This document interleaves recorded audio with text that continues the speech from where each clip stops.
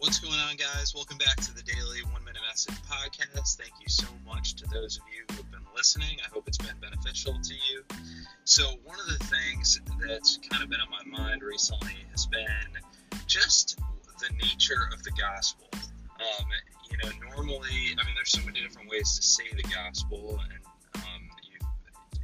probably a lot of different ways that you've heard it. Jesus died for our sins. He rose from the dead. We can receive salvation through him.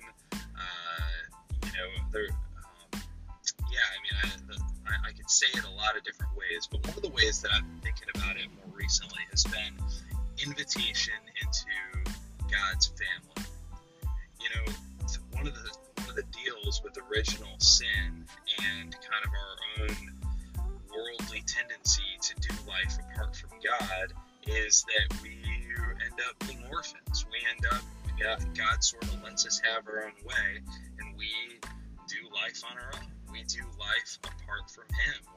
We're our own God. We call the shots. It's all about our own intelligence. It's all about our own willpower and all that kind of stuff. And I understand why that's appealing, but it's a fruitless way to live because it carries with it ultimately death, anxiety, stress. Just the list could go on and on. But what God invites us into in the gospel is so much different.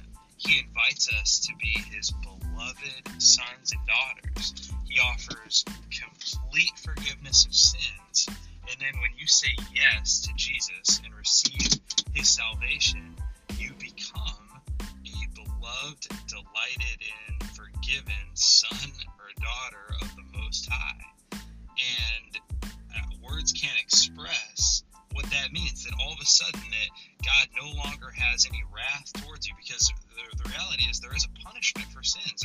When we say Jesus died for our sins, I think we miss the implication that if you don't receive his salvation, you will pay the penalty for your sins, which is eternal separation from God. And I know that's not popular to say, but that is the reality